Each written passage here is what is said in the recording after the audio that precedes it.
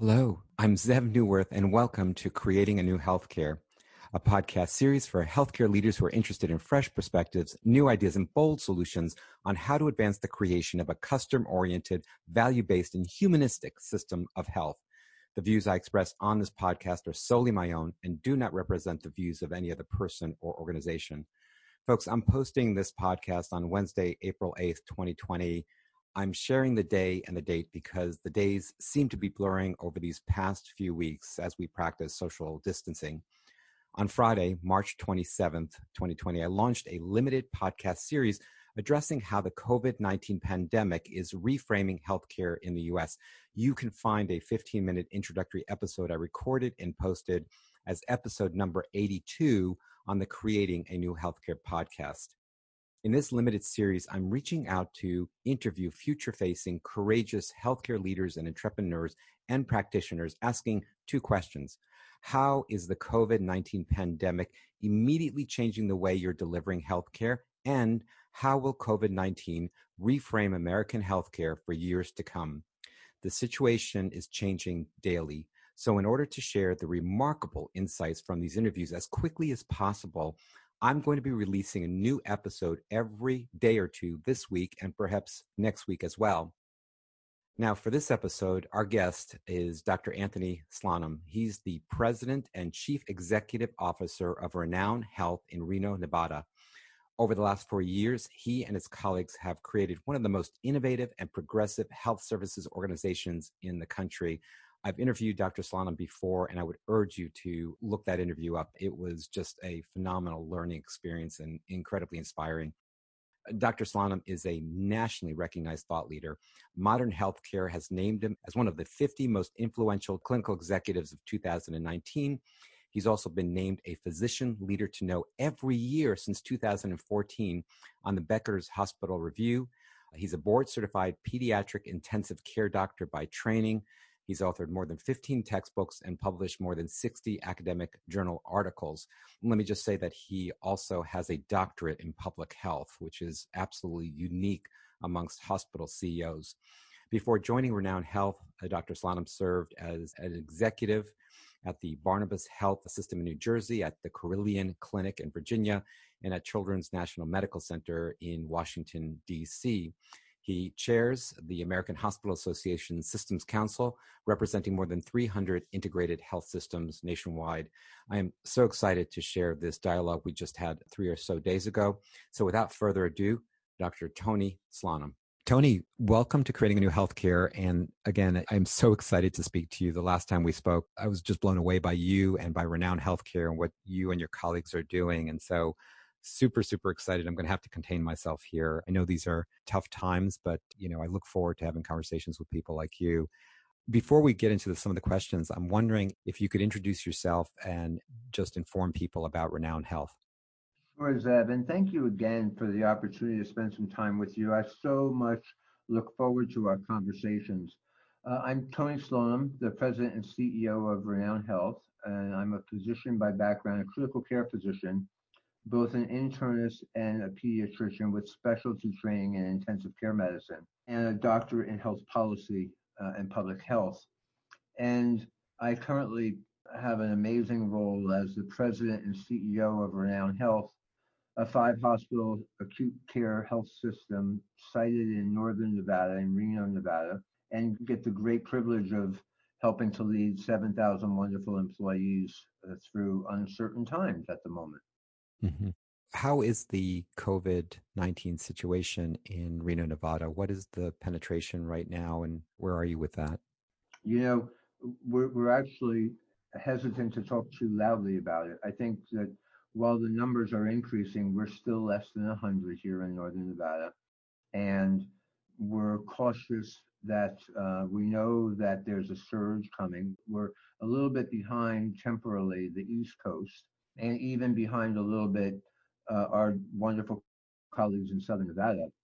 The worst is still yet to come, unfortunately. But for the moment, we're holding our own and doing very thoughtful planning about the best ways to care for the community.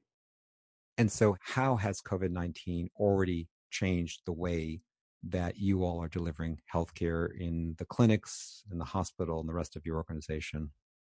The frontline providers, the doctors and nurses, the teams of people are just under crazy uncertainty, bringing all they've got to bear to help their friends, neighbors, and the community more broadly. And I'm also very proud of our leadership team that has done an amazing job at being out in front on this curve and helping our organization to prepare for what might come, which also means helping the community prepare for what might come. Many weeks ago, Zev, even before the recommendations and the directives were put in place by the government and governmental officials, we had stopped our students from working, sent our volunteers home, made sure that we canceled all elective surgeries in compliance with the American College of Surgeons recommendations, and really made sure that we limited visitors at the time. And while some people thought that we were being a bit too aggressive, you don't want to end up behind in a scenario like this. And, this is where I think the great value of public health tools and interventions become relevant, because prevention, screening, planning are all in the public health toolbox. And you want to make sure that you're setting your organization up and your community up for success, not failure. And if you get behind, it's a very hard road to climb your way out of that hole. So I'm very, very appreciative of my leadership team and all of the people who are doing a great amount of work to make sure we're protected. As you're speaking, I remember saying something to you when we recorded our last podcast many, many months ago. And I said, it would be so great if more healthcare CEOs had a background in public health. And of course, you have a doctorate in public health, which is quite unusual. But it just seems to me like, wow, you couldn't ask for anything better than to have someone like you at the helm who understands public health and how it works and how it should work, leading us through this. How about clinics? Are you converting visits in person to virtual, or are people still coming in and seeing their doctors? Most of the care is now being provided remotely. We do have a couple of urgent cares open. Obviously, the emergency departments are open to make sure that we are ready to handle the most severe. But I'm so proud of our community, many of whom are following the directives to stay home. People are anxious, they're scared. They've been listening, though, and we're really appreciative of the fact that many people, except under unusual circumstances, are staying put, staying home, and helping us to fight this fight around protecting others. That's fantastic. So it sounds like even though it hasn't penetrated, and I'm hoping that it doesn't in your area, you're still taking to your point, taking all the precautions to try to mitigate that surge, if you will. Correct. Yeah. So again, you have this unusual background, and I'm just kind of curious. I had so many questions in my mind to ask you.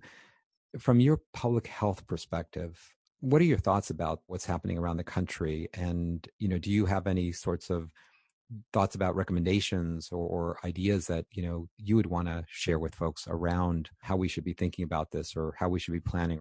What are questions perhaps that we're not asking that we should be thinking more about? Sure. Well, Zeb, it's interesting. Many clinical people are trained in a medical model.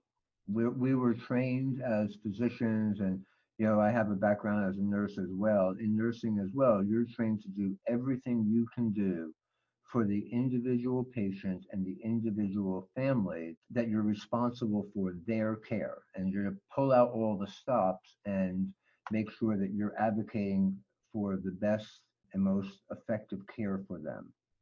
And the unfortunate reality is that while we live in an abundant world where we have all of the medications and tools in the US healthcare system to effectively treat people and their families, in the setting of a pandemic, especially the current one, public health principles prevail. And many clinicians on the front line are still trying to adapt what they know and how they've been operating in conditions of abundance in this new frame of a condition of scarcity. And the public health model, while under normal circumstances is responsible for air quality and water quality and vaccinations and making sure public health infrastructure is in place if you need it in the setting of emergency. Well, now the public health infrastructure has jurisdiction over this work. And the tools of the public health infrastructure, including screening and prevention and allocation of scarce resources, take precedent over the medical model. That's just how it works. The problem is while we test for it and we prepare for it and we drill for it, many of us in our lives have never seen something where the public health infrastructure has had to perform in a command control model. And we all have incident command and we all have other mechanisms where we're supposed to drill and learn on these things all year long. But it's a little bit different when the reality is here. And so there's a tension between that abundance and scarcity, and for people that are trained in the medical model to have to adapt in a public health model. And the reality is that there are simply not enough pieces of equipment or supplies to go around. Mm-hmm. And the reason that you have this public health infrastructure is so that the individual provider, you don't put the burden of making allocation decisions at the bedside because it leads to too much variability and it's a very heavy weight for the frontline provider to bear.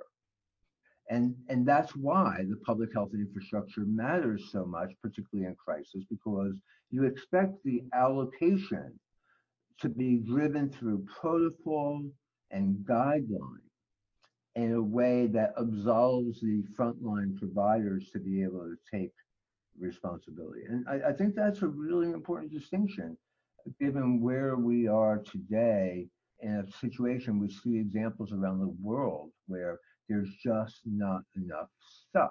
Whether the stuff is masks or PPE or ventilators doesn't much matter. What matters is we're not familiar, we, the US healthcare system, is not familiar with working under the conditions of constraint and scarcity. Right. I think this point is absolutely brilliant. I've not heard anyone articulate it, that there is this shift in the model. We are trained, we all think, whether we're providers or patients, we all think in this medical model, and which you're suggesting, which I think is absolutely true, is that we have to shift into a public health mode, a public health model with all the ramifications of that. As you were speaking, I literally took out a notepad and I wrote down models of care. At the top of the page, I wrote before, and on the other side of the page, I wrote after. I drew a line down the middle of the page. And all of a sudden, all these ideas of the way we were thinking before and acting before and the way we're going to be thinking and acting after. I'm going to ask you that question in a moment. But before I do, let me ask you this question, which is, given your expert knowledge, not only as an executive and as a clinician, but as a public health expert, how well prepared do you think this country was from a public health perspective? We have some sort of infrastructure, but there's been a lot of changes in the last few years. And do you think that one of the things that we'll need to be doing in the future is having a more robust or different public health infrastructure as we move forward? I think that the public health infrastructure for the things that we have counted on, air, water, those kinds of things, air and water safety and the like, probably pretty well does its job. It's difficult to plan and model for the once a century occurrence. And some folks who are trying to evaluate the effectiveness of the public health model and the cuts that have been made over time to that model, this is a delicate balance. This is like buying insurance, right? You never know. You want to balance the amount of investment in the insurance product with the risk and the lead time that the accident may occur. And so you can shortcut some things, but you may pay a bigger deductible at some point if you get into that catastrophic wreck. And I think that's what we're seeing right now, is that we passed the deductible and now we're paying the price, and will continue to pay the price as we have to stand up appropriate resources to deal with the extent of the pandemic. Hmm. That's a great analogy. People might think about this as sort of a black swan event. Maybe it fits into that realm, but people have also said we should have expected this. And moving forward, do you think that we should be prepared for this to happen again, or something like it, or something worse? There's a variety of predictors out there that this won't be the last we see of COVID itself. And some have hypothesized, going back even decades, that the pandemic, a pandemic would come, not specifically COVID or coronavirus. And I think that is, to some extent, right, given the way the world operates, the longer you go without, the more likely the next few years will be that they will have something that generates important action. But this is a place where you've, in particular, been an advocate, Zeb, which I think is important to bring out.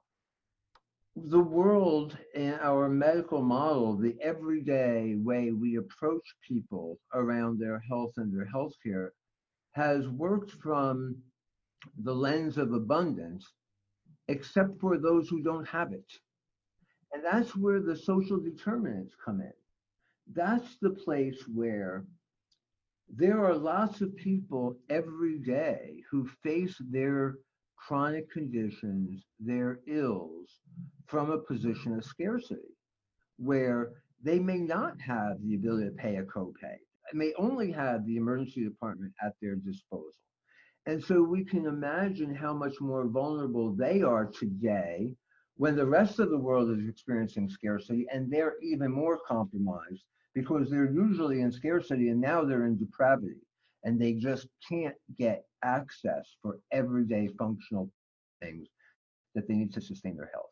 And I think if we could learn something, this has turned the tide for those of us who have been living this world of abundance and given us a sampling, an appetizer of what scarcity actually looks like and how we need to be more thoughtful coming out the back end of the pandemic to think how we're going to do and perform our responsibilities to provide for those who usually live their life in terms of scarcity. I think that their pent up demands after this will be even greater. Many more people will be unemployed, many more economic downturns, many more places in which people can't get everyday food, healthy foods, vaccinations, medications, things that will keep them healthy. And we are going to have to face that head on. I'm excited at Renown Health. We've been organizing our work around health and healthcare for many years now.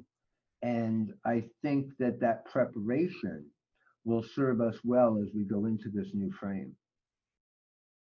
I was actually thinking that as you were speaking, that you have done what very few other organizations have done, which is very, very few, which is to reframe, redesign, reorganize yourself into medical care and then into health and healthcare. Could you say a word to remind the audience, for those who didn't hear the first interview I did with you, how you had reorganized? And I'm very, very interested in hearing how you believe that will situate Renown Health for the future.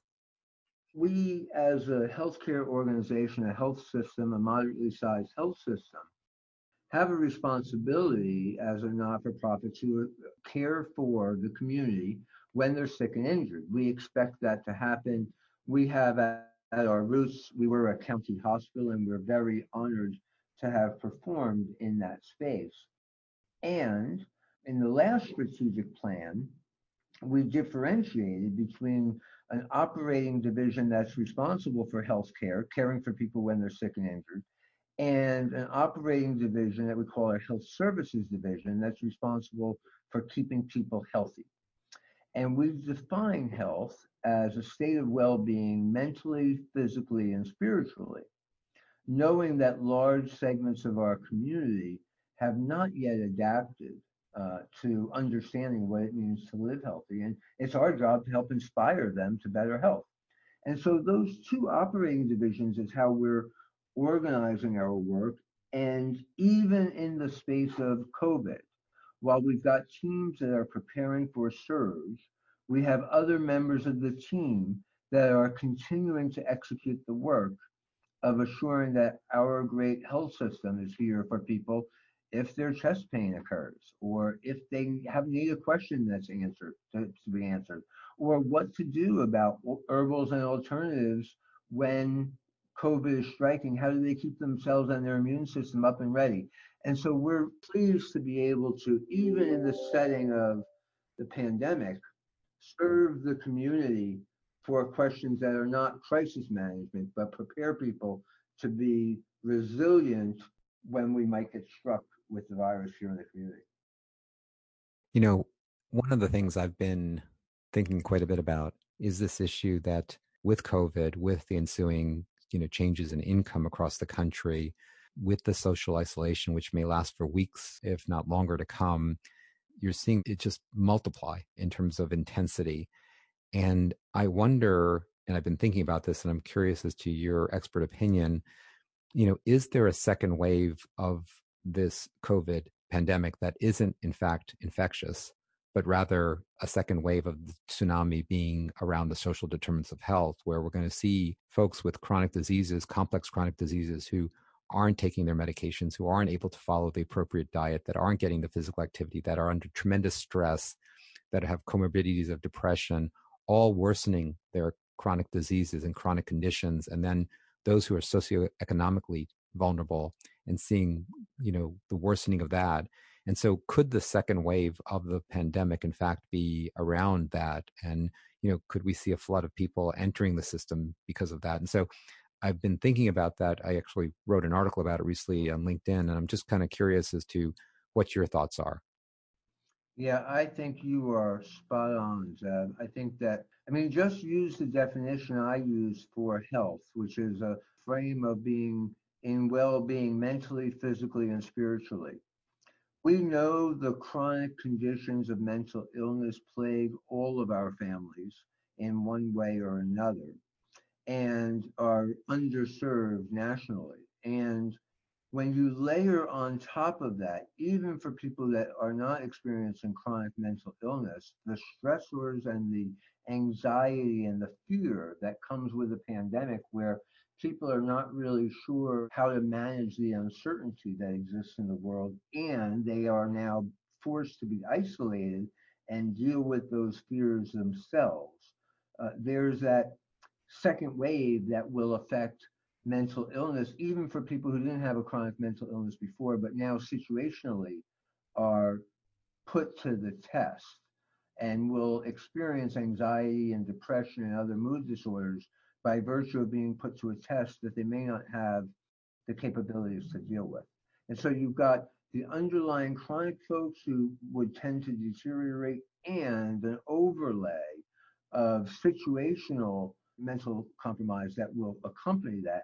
And that will just open up the dike, and more people will be presenting with mental health conditions, is my guess.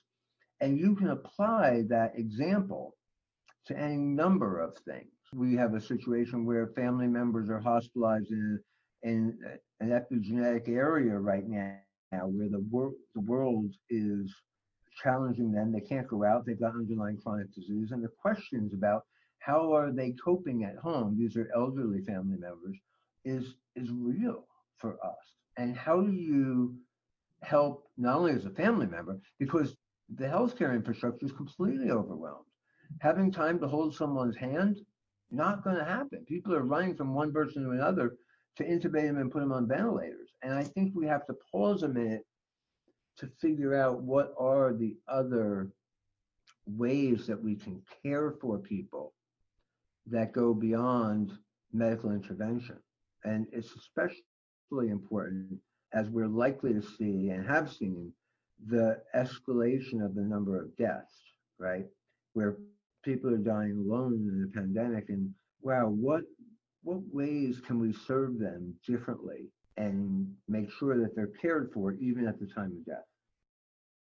Yeah. Well, thank you for speaking to the behavioral health issue, because I haven't really seen or read people talking about that I think you're right. The situational stress, those who haven't had challenges with depression or anxiety or otherwise with this stress may in fact fall into that and experience that. And those that already have those conditions and challenges, it'll worsen. And and then you overlay that with the comorbidities on other chronic diseases. And, again, in the moment, as we're concerned with the surge, and rightly so, I think there is this pent up, the second wave of the tsunami. We're so focused on the first wave coming and hitting, and there's one behind it, and it's a different type. And I think it could last for months, if not years. And I'm glad you pointed out the behavioral health issue.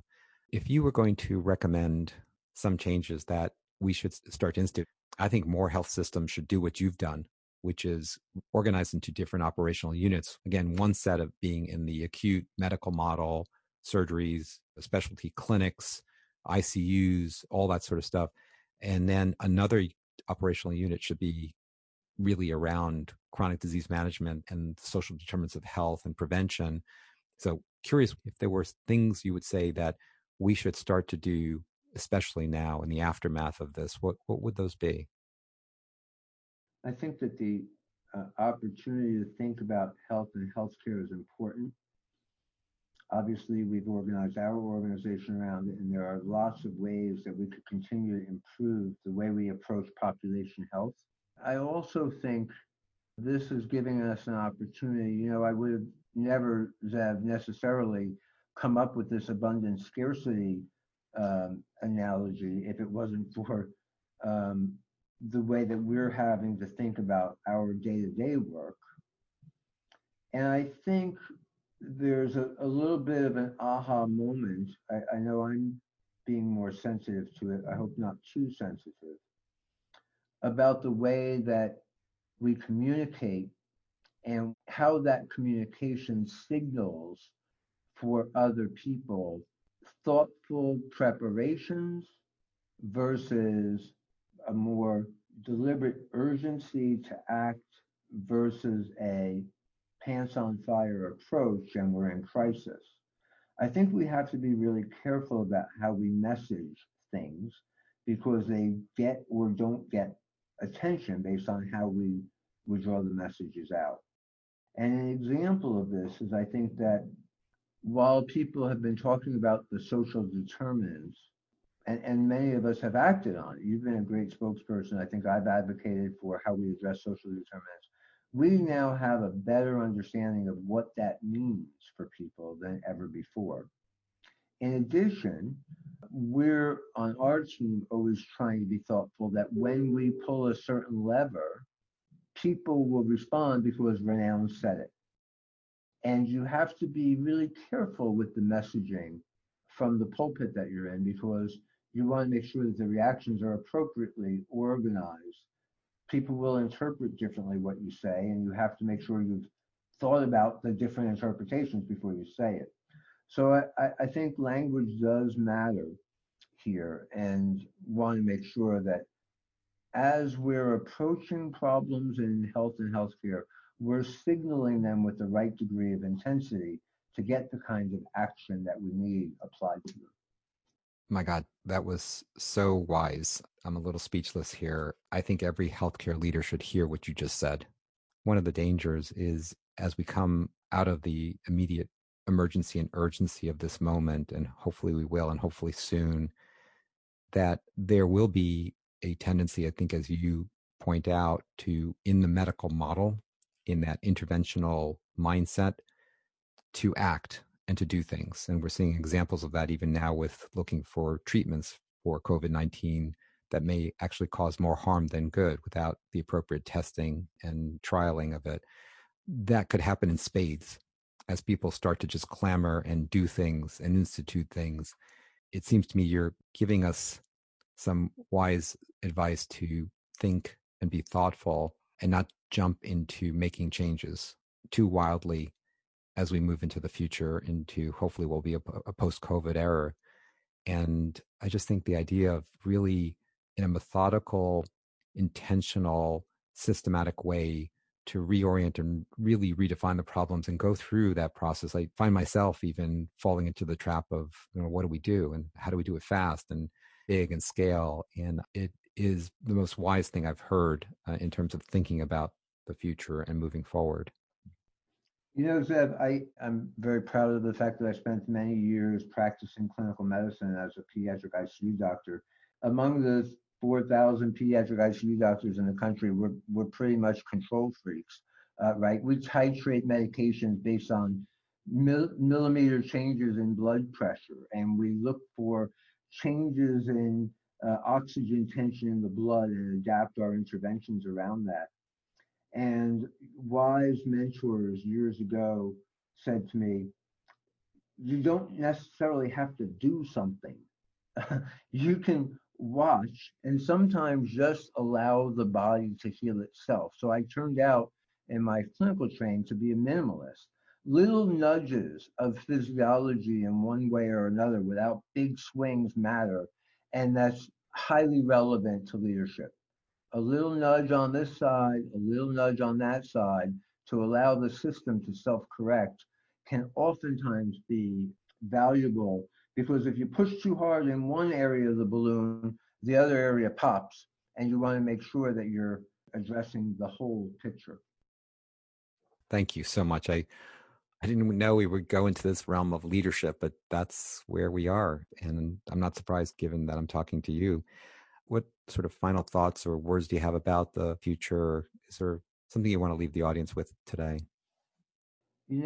I think that one of the things that COVID and the pandemic has helped me better understand beyond the abundance and the scarcity issues is the real importance of leadership in this space and how we can help others evolve their thinking. I've heard a number of times throughout the crisis, we just need to leave this up to people's common sense.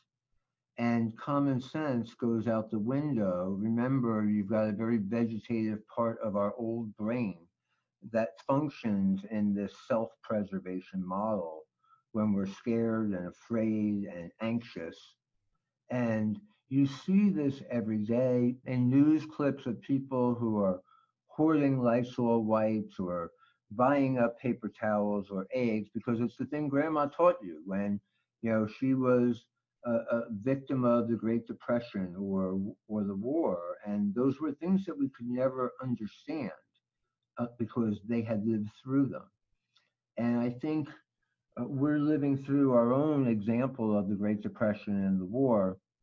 And we have to be careful to protect against those vegetative responses and realize that we have a broader contribution to make and acknowledge, which is to give thanks to the people that are bearing the brunt, to make sure that people understand that we're all in this together, and to fight against the self-preservation aspects of our lower brain and get to higher brain cognitive functioning, which says we have to share, we have to be deliberate, and we have to appropriately apportion in these elements, in these times of scarcity, the life-saving interventions that we have available to us. And common sense won't be enough because we haven't practiced or been trained to do that. And it's up to leaders to make sure that we're helping people to understand how to go about that work. I am speechless, Tony. Dr. Tony Slonim, CEO of Renown Health and a public health agent. Can't thank you enough for your wisdom. Can't thank you enough for your leadership. I would love the opportunity to circle back with you in a few weeks and really share more of your wisdom. And Tony, I just want to thank you seriously and sincerely. Zeb, always an honor to be with you. And thank you so much for bringing this great work to so many people. We're appreciative and we look forward to the next time we can be together. Thank you again. Thanks, Tony. Take care and be well. Folks, that was an interview recorded just 3 or 4 days ago with Dr. Tony Slonim, the CEO of Renown Health in Reno, Nevada. As you just heard, I was left literally speechless by Dr. Slonim's authentic leadership and his wisdom, especially at this moment in time. He's clearly an exceptional executive, and in addition to being a seasoned executive, he's also a seasoned physician and an expert in public health. In a previous interview we conducted, I mentioned that we needed more CEOs with these sorts of public health credentials. That was true then a few months ago, but even more so now in this COVID-19 era. As you just heard, our interview ended up going into a discourse on the type of intentional leadership that will be required in this time of crisis and in its aftermath. Dr. Slonim has a perspective that I hope other leaders can be inspired by and benefit from. As always, I hope you have benefited from this podcast episode. My goal is to provide you with useful information as well as encouragement and inspiration, and to serve as a catalyst for reframing and transforming our healthcare system. And as I do each and every episode, I'd like to conclude by thanking all of you out there who are doing the hard work each and every day of taking care of patients, or those of you who are supporting those who are directly taking care of patients. In these times especially, I and we truly appreciate you for what you do and recognize how critically important your work is to individuals, to families, to communities, and to our entire society. My friends and colleagues, please, please, please take care of yourself. And I would ask that you share this podcast with your colleagues. This is Zev Neuwirth. You've been listening to a limited series on how COVID-19 is reframing healthcare in America, part of the Creating a New Healthcare podcast. Until next time, be safe and be well.